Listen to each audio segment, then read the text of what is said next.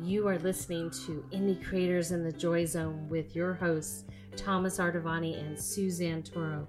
You can tune in for your ease of listening pleasure on your favorite streaming device. We are streaming currently on Spotify, Google Play, Amazon Music, iHeartRadio, iTunes, Pandora, SoundCloud, Stitcher, and the World Wide Web. Without further ado, let's dive in with Indie Creators. Follow the sun, and which way the wind blows when this day is done. Breathe in the air, set your intentions, dream with care. Tomorrow's a new day for everyone, a brand new moon and brand new sun.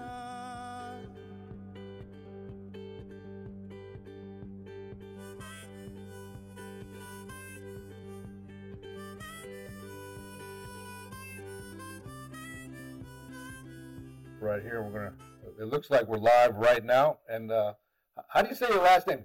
Tony Damico? Dominic? Damico. Damico. Right, yeah. What is that? What kind of name is that? That would be Italian. Italian. Tony Damico. Tony Damico are you from Long Beach? I've been here for 14 years now. Well, great. Well, welcome to Indie Creators in the JoyZone. My name is Thomas Ardavany. This is Suzanne Toro, your lovely host as well. And we're here to celebrate you and to actually get into what makes you tick in terms of I heard you're doing all sorts of community things with the food and engaging the community in unique and innovative ways. Was there a basis for all the goodwill that you provide through your food, or was it just a family business, or how did you get into it? Sure. So I guess it's been nearly 7 years now that Ryan Smolar and I have been co-directing Long Beach Fresh. We're a nonprofit organization that tries to improve healthy local food access in Long Beach, and we do that in a number of ways. I like to think of it as grassroots and grass tops organizing, where we try to bring the community together to identify shared values of what we want to see in our food. So that's beautiful. What does that look like? The community comes together, you guys do this shared value thing. Is it like on the beach, or is it at your place, or? Sure. So we're still working toward a headquarters. So we've had a lot of our events in the past at different spots throughout the city that we want folks to discover and get to know. For COVID, we had 2 annual Foodways Summit events where we tried to highlight different ways that people are moving their food cultures forward and innovating in local food. So that was interesting, where essentially for each of those event series, we had about 7 events spread throughout the city, from North Long Beach to West Long Beach to the coastal areas, of course. That's huge. 7 events going on simultaneously at the same time? So it'd be spread out throughout a week, so you could RSVP for the events that you're most interested in or get a pass for the whole week. Some of the events were free. Some had a suggested donation of $15 to $30. And some of them, like the one we did in Cambodia Town in partnership with the May Center, which is a cultural healing center in the heart of Cambodia Town.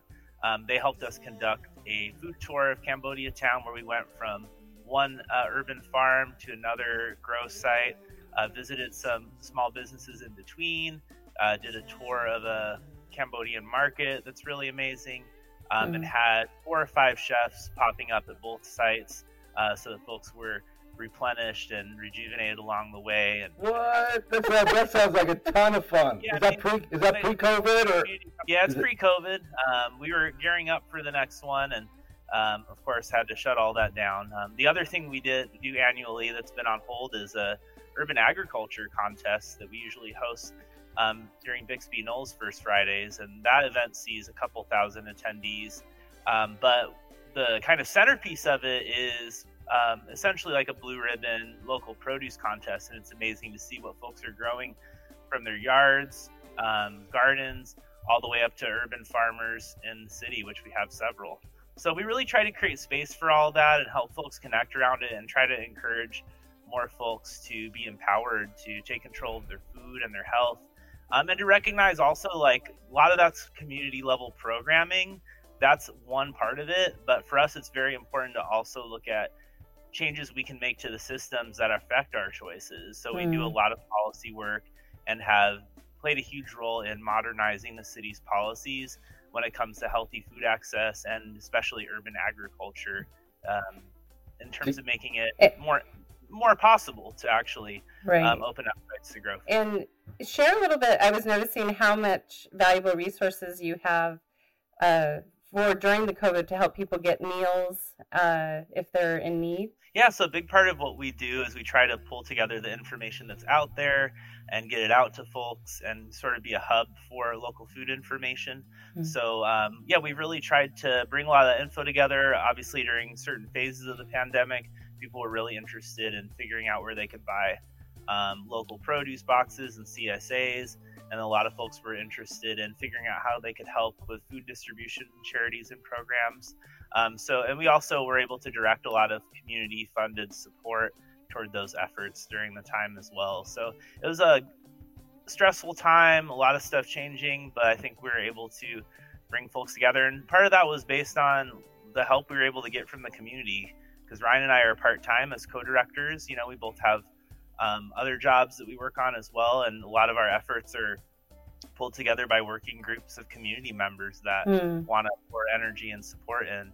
So like the grocery guide we came out with was like 40 hours of work overnight that 5 people worked on. Oh my goodness. Wow. Stayed together, and we had one expert that was good with the mapping stuff. So but yeah, it's like these are things that as we pulled working groups together, people identified, hey, we should do this. We think now's the time and there's no time to waste. And so we've been able to see how communities can respond to crises, and we see so much support and connectivity in that way.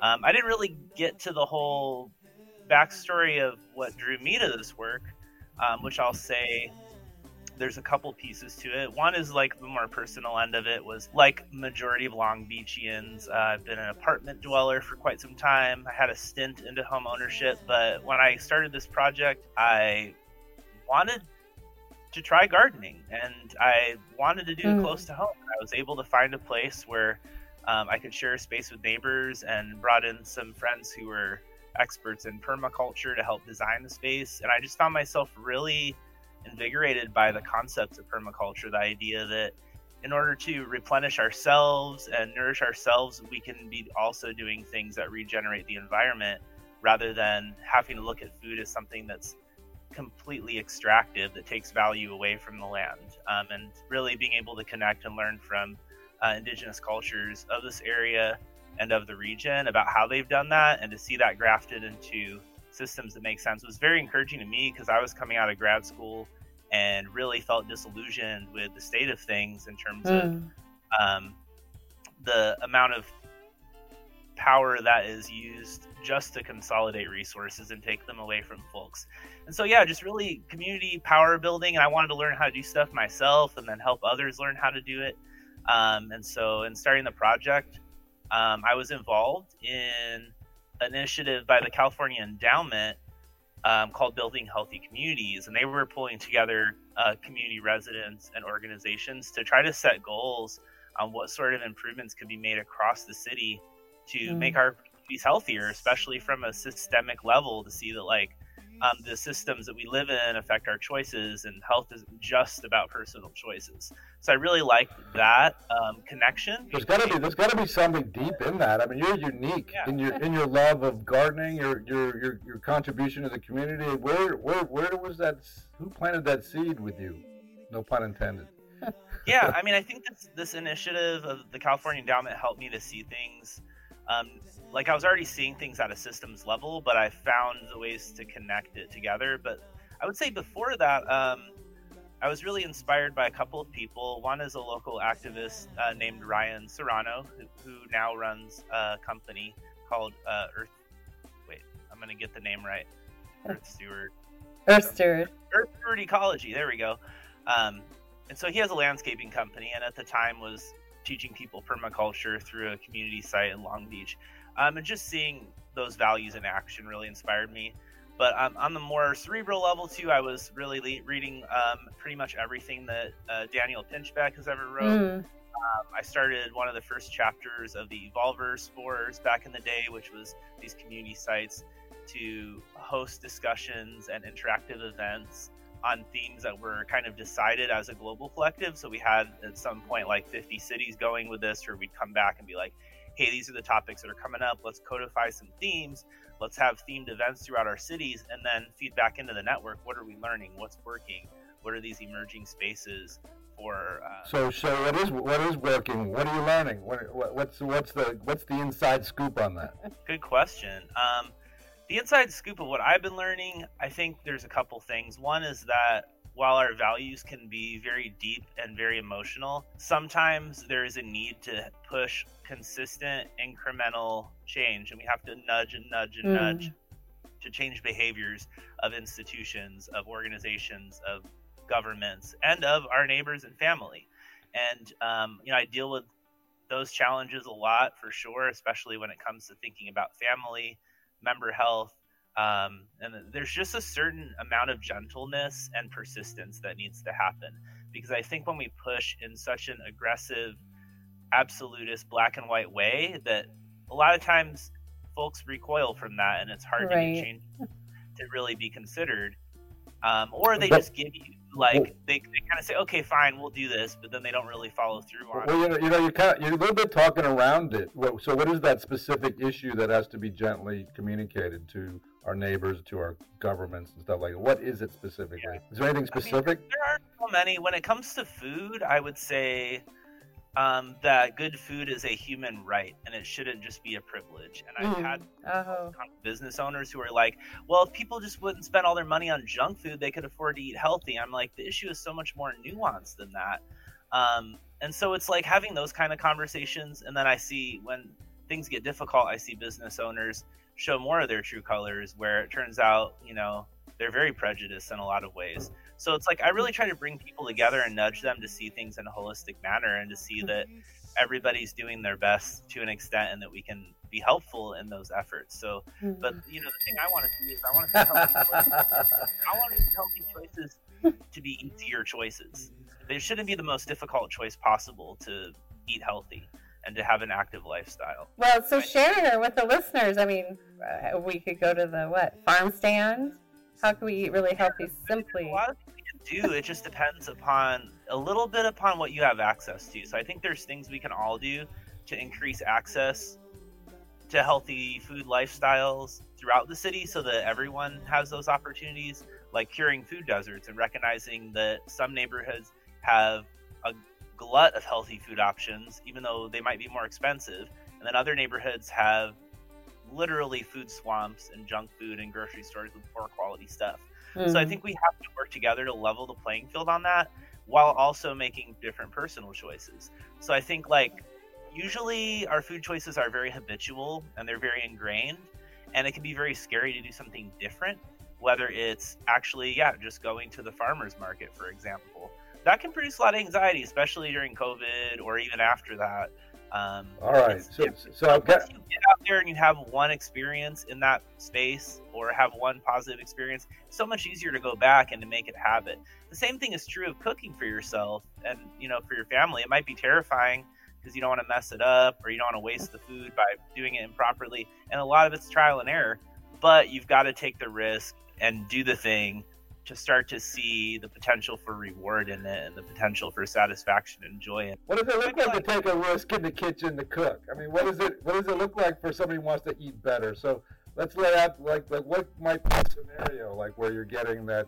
What does that look like? Yeah, for sure. So what it looks like to me is trying different ingredients, learning what is seasonal in our region, what grows in our region, not expecting to eat tomatoes all year round, for example, or for tomatoes to always be good all year round. And so it might be like, hey, you really like this one processed food that's like a veggie patty that's in the freezer, and it might have a lot of sodium, and it might not be the healthiest thing. If you're able to get some fresh avocado with it and add a herb that you might not have used before to the mix, it makes it a lot healthier. So it's finding ways to find balance in what you eat, which usually can be done very easily by shopping for local produce, because you're going to get what's seasonal, what's available at the time, and you can let what you're able to find inspire what you make. It's so easy to Google and find recipes that seem compelling, and there's a treasure trove of local knowledge in those areas where folks are happy to share what works and what doesn't. That's why the crop swap events have been such a great success. That's one event we've been able to bring back during COVID and get approved by the health department. Where folks are bringing out what they're growing, sharing it, and now in a more organized, safe, and less chaotic manner. But still, what comes out of that is naturally people are sharing tips on how to prepare what they're bringing and sharing with others. They're sharing tips on how to grow. They're propagating plants and bringing seedlings for folks to go plant it themselves. So it just really causes all this flourishing to happen when space is created for like peer-driven learning. So the other thing there is like, don't be afraid to take risks and try stuff, but also don't be afraid to connect with folks and learn from other folks in the community. Yeah, beautiful. So generally speaking, I mean, you would have to say why. So like if I'm a bad eater, I'd have to say, well, why? I mean, what's the big deal there? So to talk to our audience about the value of nutrient-rich food relative to dead food and stuff like that. Is that something that you preach about? Yeah, so I'm careful on what I say about this because I'm not a certified nutritionist, but I have learned a lot from nutritionists and vegan chefs and all that good stuff. And the thing that I've learned that has had the most influence on me is to think of yourself as a living organism, and to think of what you eat as living organisms, and to recognize that you need diversity in what you eat so that you have diversity in your gut health and the, all the little microorganisms that are involved in your food. So yeah, when you're eating dead food, you're probably not getting, you might be getting protein out of it, you might be getting calories out of it. And honestly, when we look at hunger relief and we look at those sort of efforts, most of the time that's all they're looking at is, can we deliver calories to people? And what we're trying to push for is we want there to be more nutritional recommendations when it comes to giving people free food so that it can be catered to their dietary needs. And right now, I don't think I have to push and convince people to be healthier, because everybody I know has somebody in their family who by necessity is being forced to change their diet. The American diet and the Americanization of other ethnic foods into things like Taco Bell, the epidemic of health problems we're having as a result of that, as well as the sedentary lifestyle, is just undeniable, and the statistics are through the roof.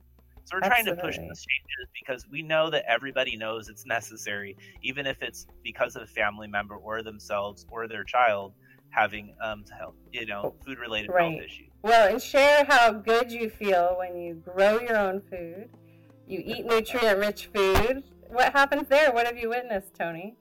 Yeah, it's exciting, and it's like we don't get to see enough of that because it's such a personal experience to prepare food for yourself. Not everybody puts everything on Instagram or brings to a work group meeting or whatever, but like I can say that from what I've seen and experienced, it definitely grows your interest in food, because I think sometimes we do think of food as fuel and as a means to an end, and not as like kind of a core nexus of life.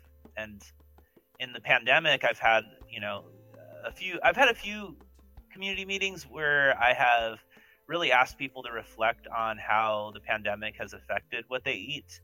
But one thing I've noticed that's interesting is that some folks have said that planning their meals has been a helpful way to structure their day. And I mean, I'm Italian, so that's how my people have always been. It's like, about what are we going to start getting ready for dinner, and I'm like, I got so much work to do, Dad, like why are we talking about this? But it's a way to structure the day, especially when you don't have a lot going on, or you might just have work going on and it's stressful. It's like, well, I'm going to go work on this food thing or get it started or get something going in the crock pot, and it just adds richness to the day, especially if you're at home and you're smelling it and you're adding things, you're tinkering, tasting it along the way. All that's good stuff. Like we used to have a culture of slow food, and we take our time doing things right. And I think we're starting to get back to that to the extent that we can. The thing that sucks about it is so many families still believe they cannot do that because of the economic constraints that they have.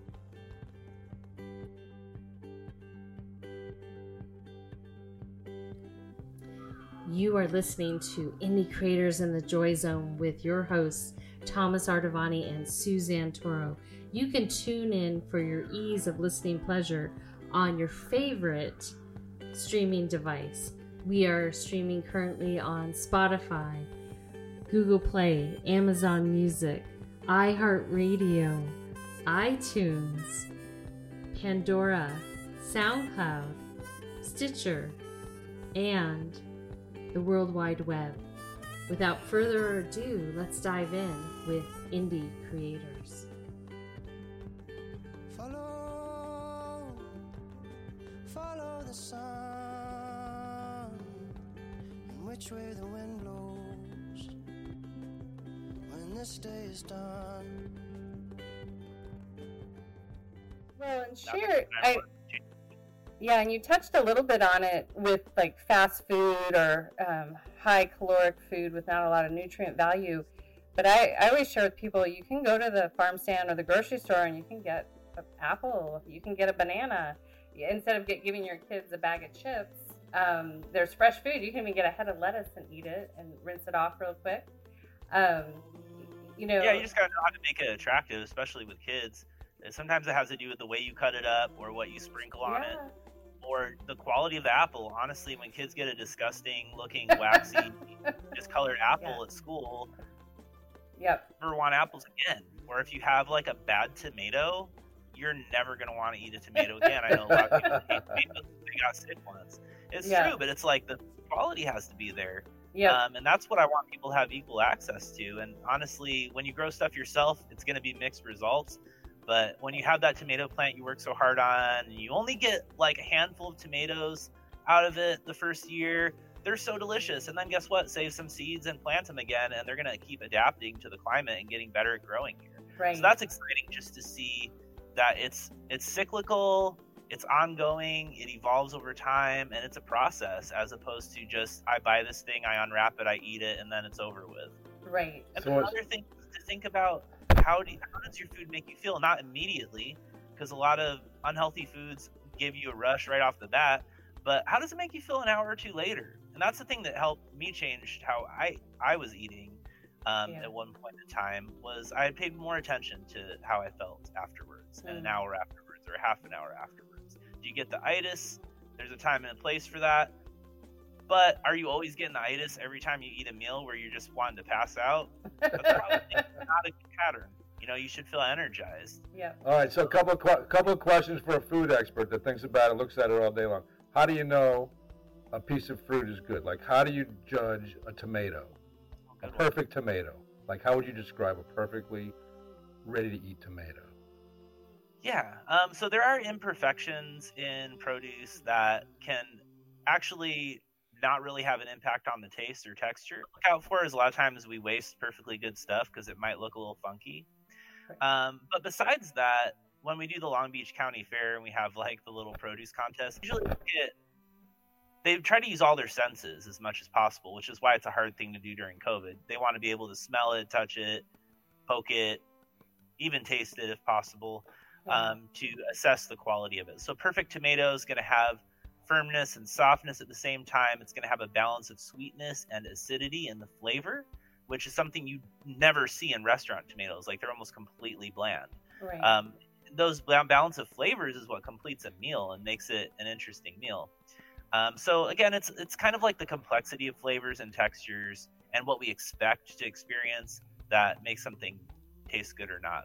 How about a honeydew melon? How do you tell a honeydew melon's ready? I think from what I've heard, I believe it has to do more with smelling it and maybe knocking on it and listening to it. That's what I recall, but it's been a little while on that one. And those are tough to grow because you got to harvest them at just the right time. And if you overwater them, they split too much. Same thing with tomatoes; those can get splits in them, which are not ideal. Yeah. What's your favorite veggie? I mean, from veggie guy.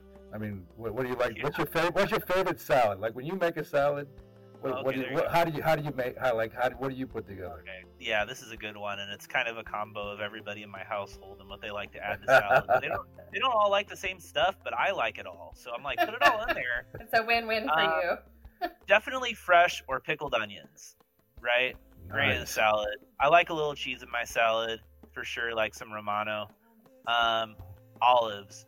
Chopped up olives. Super fresh bomb. pickled Anything salad. Pickled, honestly, or fermented. I want to add a little bit of that to everything I eat. Little that's Parmesan. that's my glory right there. Do you do it in a pasta style, or do you put it all together and let everyone just pick it out? Oh, see, that would be smart. Usually it just gets all thrown together and we just debate about what's going to go in it. Or can this just be a normal salad, my dad will say, and we'll be like, okay, that means tomato, onion, olives, cheese. But, we have other stuff we'll throw in there, whatever's growing, like micro kale from the garden might go with romaine that's from Smart and Final. That's just how about your oils? How about your oils? Like what kind of oils do you like to put together with these veggies? Yeah, some just really good olive oil usually do the trick. Like what kind? Is it like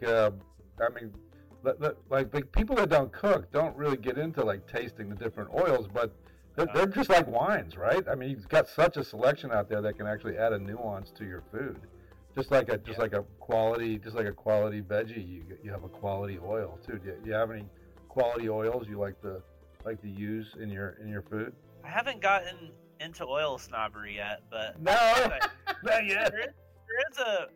There is a avocado oil sold at the farmer's market that I've used before. I have started to like that. I will say that. Yeah, that's a yummy I oil. hear cold press oils are where it's at, right? Because some of them can be too over refined, and that adds carcinogens to them and stuff that's bad for you. Yeah, we are lucky.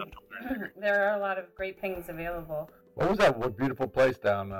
Was that Huntington Beach where they had all the oils? There was like 37 oils that you could sample. Oh yeah, there's a lot of stores out that way now. It was in Huntington Beach. Yeah, you do have the oil snobbery out there, but just like you want from Olive Farm though, for sure, if you can. Say that again. I know there's some in Central California too, but if you can get olive oils from an olive farm, they're usually gonna be pretty darn good. Well, listen, the food is such a community thing, and it's really wonderful that you're encouraging people to come together and to break bread and to cook together and to take the risk to figure out what's good. And that's just part of our evolution as human beings, to break bread together and to make that part of our discussion and to bond making our food. And in this day and age, it seems like that's becoming further and further away. It's really wonderful that you're encouraging that old school bond that creates great friends and deeper family values and opens up a whole different type of conversation that people can have with each other and enjoy each other with. Yeah. It seems like you're very attached to your Italian heritage and take a great pride in the fact that the Italians make this beautiful food. Going to Italy once will do that to you as well, because I think there's a lot of places in my family where we've lost some of those traditions, but also places where we've held on to sort of Americanized editions of those, where it's like, how can you make magic out of really typical store-bought ingredients, Right. Yeah, and that's one thing to point out, I think, to the listeners. Maybe you could speak to people that are growing locally. Are they keeping it California more native? Because if you go to Greece, you have a basic produce protocol that's growing there, and the same with Italy. It's not, people aren't getting too wild with growing something from India, let's say. Yeah, I mean, this is the wild, wild west, I guess, when it comes to that, because you can grow so many things in a Mediterranean climate. Right. I've seen some really incredible bananas, for example, grown in Long Beach of different types, but I don't know if there's a lot of rules with that. I know with landscaping, it's much better to use native plants, but when it comes to food yield, it's not quite as straightforward in that way. I think there's a lot of research to be done and knowledge to be learned about what indigenous cultures to this area we're actually eating. I don't think we know enough about that, or we don't talk enough about it. Well, given all your research and your specific quest to share good food with your community, where do you see it going? What's our future of food? In an ideal world, in your ideal world, with your ideal vision, how do you see this unfolding in a great way? Great question. I guess there's a lot of small things I'd like to see happen to kind of feed into a bigger picture of food security. So I would like certainly to see local communities be more resilient. So if there were shortages in supplies or cutoffs in transit routes of supplies, obviously we import so much stuff as it is. Most of our food travels, hundreds of miles before getting to us. Should that run into problems and barriers due to climate change, natural disasters, or other things, there should be somewhat of an ability for communities to support themselves with local food supply. That's a big thing to work up toward. If you think about how much we grow now in Long Beach, it's minuscule compared to what we would need if we were just to feed all the kids in the school district local vegetables, for example, that were grown here in Long Beach. That would be really hard to reach. Right. But I think we'll see more innovation in the ways that people are growing too, whether it's vertical and container growing, or just looking at in the ground regenerative agriculture. I think if we have to mass produce some foods or fruits and vegetables, we should actually be really careful and specific about which ones and how, and make sure there's like maximum efficiency and fairness in the process of how they're grown. Because there are a lot of things that are better to grow local because they're better when they're super fresh, and you don't have to manipulate them to make them last longer. Where's that happening? Where do we grow in Long Beach? There's I think 7 or 6 urban farms now and dozens of community gardens throughout the city. So there's a lot of spaces. Not all of them are totally open to the public, and a lot of them have shifted to feeding those most in need during the pandemic. So it's a great story from a few months ago on our blog at lbfresh.org/news that highlights a handful of urban farmers in our area that have shifted their production toward feeding those in their neighborhood, those in need. That's what we've been pushing for from the beginning. We want to see opportunities for people to access healthy local food right where they live, right in their neighborhood. That's why we pushed to legalize urban agriculture in residential areas. There's obviously, it's a bit of a puzzle and a bit of a maze to get those projects set up, but there's a new urban farm that just set up in West Long Beach on Columbia and Santa Fe that we helped to solicit ideas for. Yeah, and that's one where, they're a farmer-driven project. It's a veteran farmer, like a military veteran who's a farmer, who partnered with another military veteran who's more of a sort of organizer, who are putting the farm together to feed folks in the neighborhood. They just held a food distribution there that was a partnership with a food recovery organization. It's like they're in a lot that's been vacant for at least 30 years now being developed into, a source of healthy food. And it's an area where the soil is not even really useful. So they're doing everything on top of the soil and in raised containers starting off. Yeah. But so those kind of projects, they take a couple of years usually to set up. But we've seen 2 new projects this year, 2 new projects last year, and a couple sites that are being redeveloped, like the Gladys Avenue Urban Farm is a really amazing site that was started by Captain Charlie Moore, I want to say 30 years ago or wow. 25 years ago, around the time he started Long Beach Organics. So there's historic sites, the Growing Experience Urban Farm and Farm Lot 59 are amazing sites. Organic Harvest Garden in North Long Beach is an incredible site. Hudson Park Community Garden on the west side is also an incredible historic garden site where you have essentially majority of the gardeners there are non-native English speakers, generally older adults, who have been growing on that site for, in many cases, 20 years. Wow. So there's an amazing history there. And there's obviously a lot of young people getting into it and kids that are getting opportunities to learn about this stuff at an early age with organizations like Adventures to Dreams. We helped them get a site set up in a park near downtown. The one other one I wanted to mention is Ground Education. They're active in a handful of schools and doing virtual learning now, but they're using the school gardens to create virtual learning about the gardens. Nice.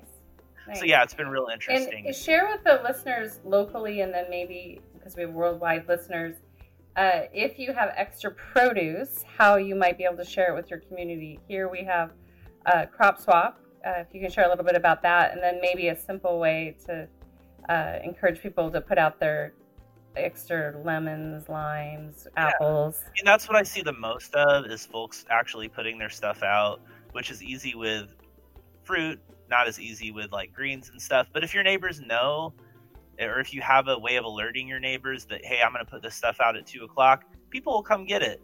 And I know there's probably different apps and things in different countries, but one app that is more widespread and available in a lot of places is literally called Crop Swap. And it also gives you options to sell your produce, which obviously the regulations can vary in different places for that. But they give you the option to sell, trade, and it's, pretty nice app. And then also, I think just figuring out what works well. Like, there's certain neighbors on my block that I just know they put stuff out, and you sort of look forward to it, and kind of when it's going to run out, and you'll have to maybe find another place to get limes for a little while. But it does happen, and I think it's a good way of building trust. Another thing that's cool are little free pantries. There's a few in Long Beach, but other cities have way more than us, kind of like little free libraries, but folks stock those with usually non-perishables. And then last but not least, community refrigerators have popped up across LA, though they were quickly forbidden in Long Beach because of health and safety concerns.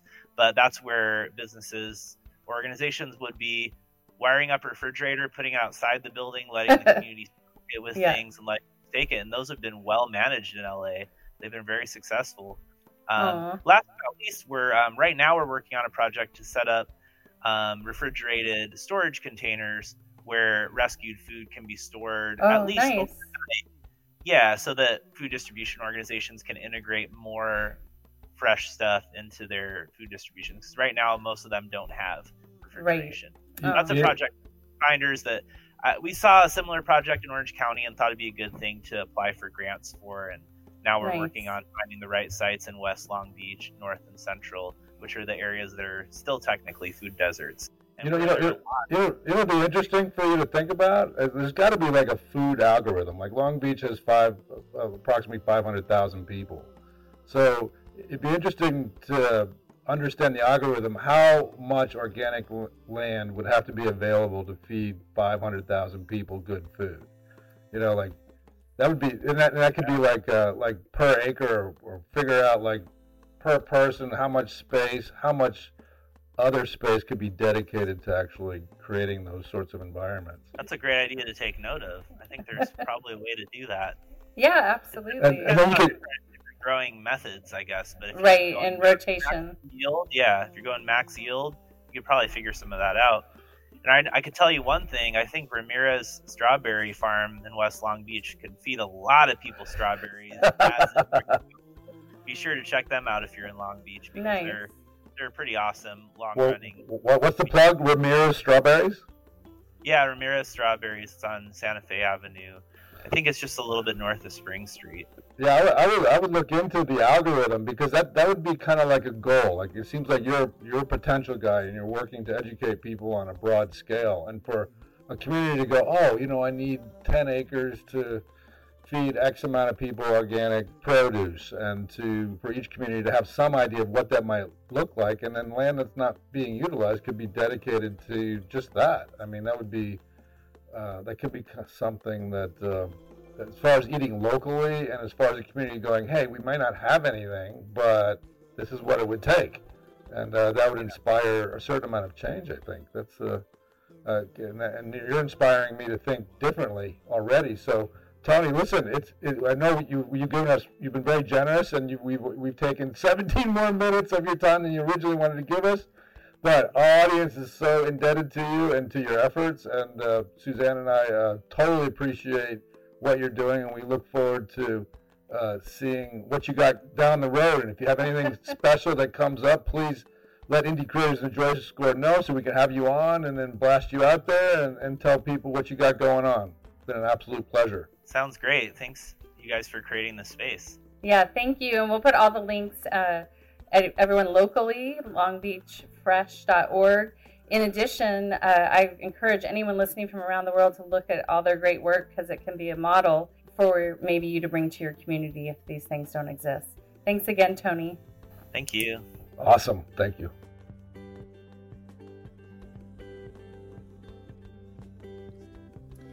You are listening to Indie Creators in the JoyZone with your hosts, Thomas Ardavany and Suzanne Toro. You can tune in for your ease of listening pleasure on your favorite streaming device.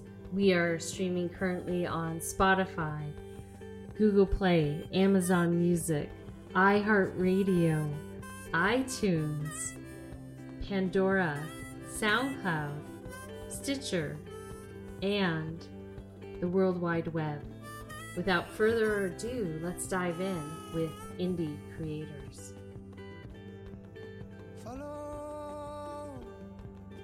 Follow the sun, and which way the wind blows when this day is done. Well, there he goes. Wow. What an interesting... Yeah, a wealth of information and resources. So it's amazing how cutting edge his mind is. I mean, he's a really smart guy. He's totally integrating. You can tell his social justice bent relative to how he's feeding people, which is really beautiful in terms of how he's trying to integrate and get it to people and get people to try different things and to, and to understand that cooking itself is a sacred space and it's a time to give and serve. And you know that. I mean, you're a great cook. You've been I love to cook. Cooking for all sorts of people all the time. You can go to SuzanneToro.com and look at all the food that what is it? What's your? That's right. Be simple, SuzanneToro.com, and look at the stuff she posts. I mean, you're just looking at her website will make you hungry, make you want to go out and get something to eat. Yeah, cooking is a meditative act, and it's a great way to bookend a day or fill the middle of the day with a break. So I encourage everyone. I think most people have been cooking a little bit more during this world experience that we've all been in together.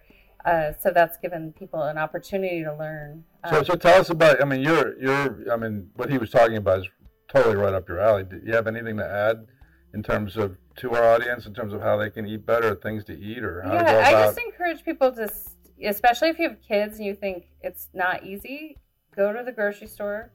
Usually break left or right wherever the produce section is and have your kids grab something fresh just from the fruit and vegetables. And you'd be surprised. I mean, with kids, they really do like fresh foods. They just need to be offered them, So when my kids were young, I would always put fresh vegetables chopped up, apples, fruit with the dinner. So they always got fresh, nutrient-rich food. So that's an easy thing to do on the road rather than going to like the quick market. You can just go to the grocery store, go get some produce, fresh nuts, seeds, and voila, you have a great little snack. And I always encourage people to carry a fork, knife, chopsticks in the car with a napkin, because then you can dig in, maybe a little salt and pepper too. Well, you've done a good job because your kids gravitate towards good food, healthy food. I think they're even organic food snobs at this point. They do like healthy food, yeah. So they know what their bodies, and that's the other thing is everyone processes food different. So it's good, when you're cooking, to make something like Tony was sharing with the salad, make something available for everyone so that they can add. Some people might be repulsed by olives, so maybe put those on the side and let everyone just pick and choose what they want. We don't have to do post World War II. You will eat what's put on your plate and like it. Well, it depends on who's cooking, I suppose.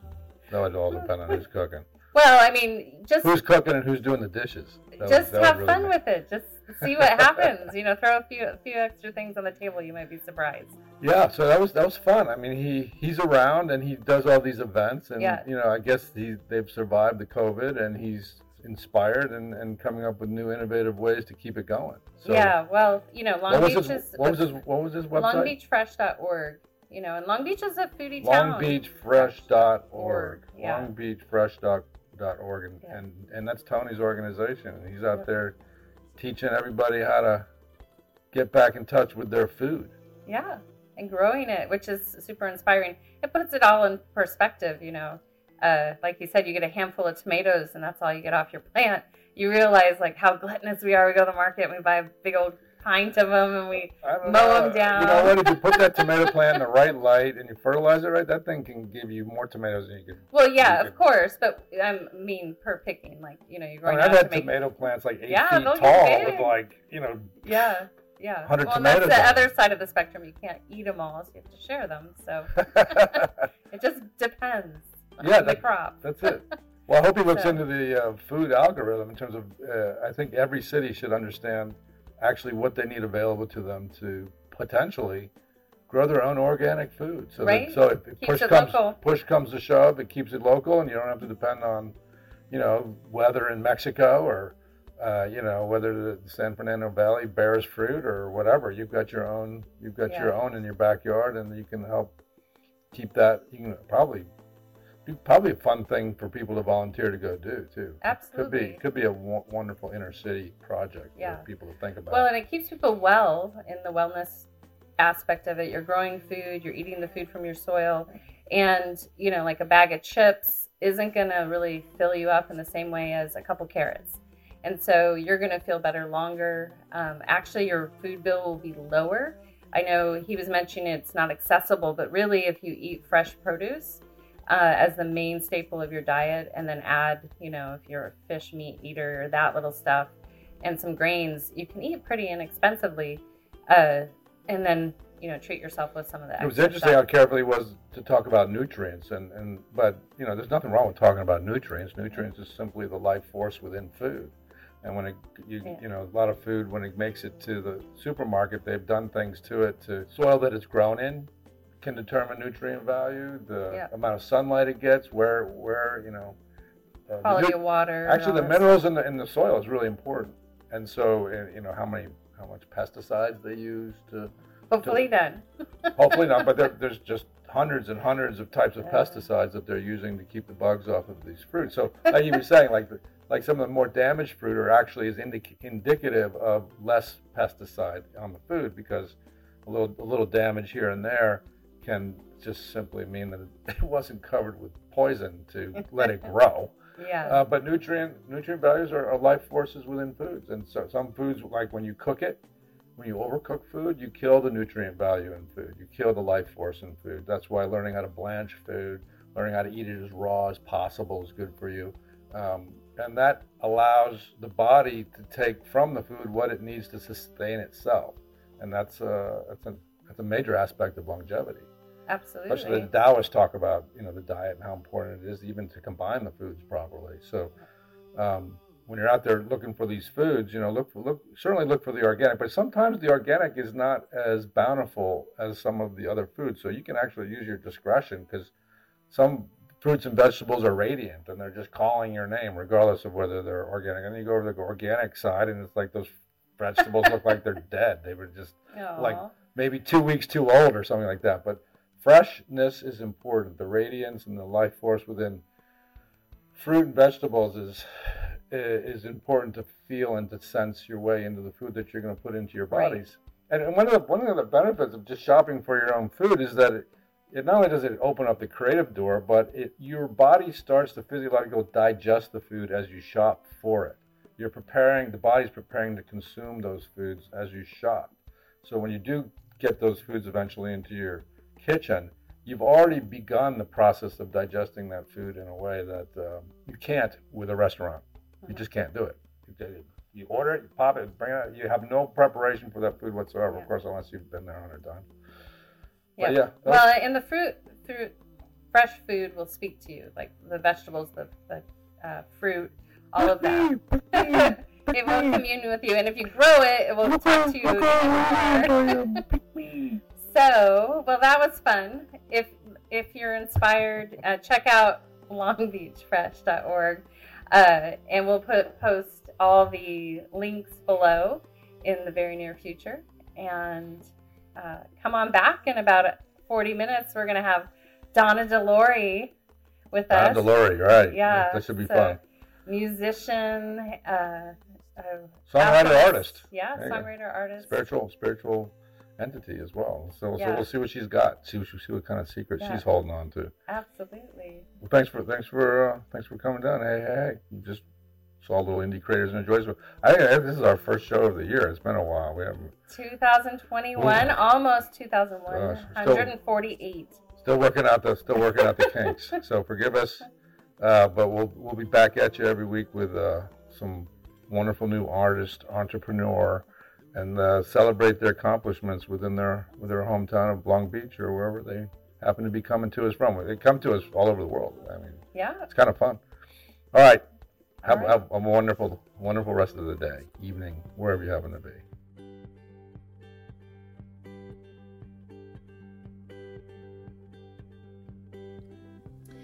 You are listening to Indie Creators in the Joy Zone with your hosts, Thomas Ardavany and Suzanne Toro. You can tune in for your ease of listening pleasure on your favorite streaming device. We are streaming currently on Spotify, Google Play, Amazon Music, iHeartRadio, iTunes, Pandora, SoundCloud, Stitcher, and the World Wide Web.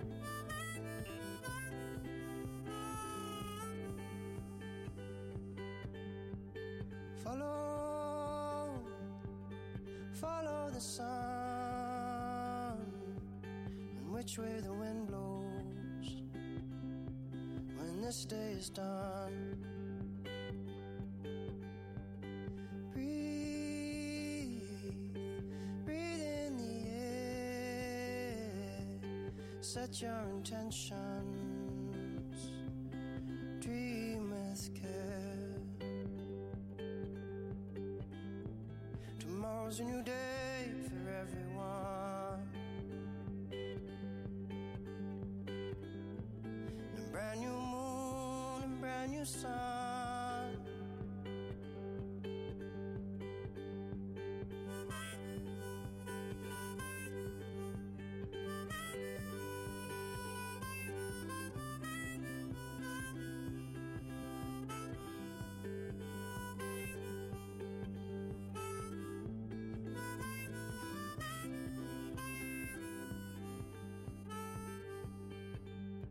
So follow the sun, the direction of the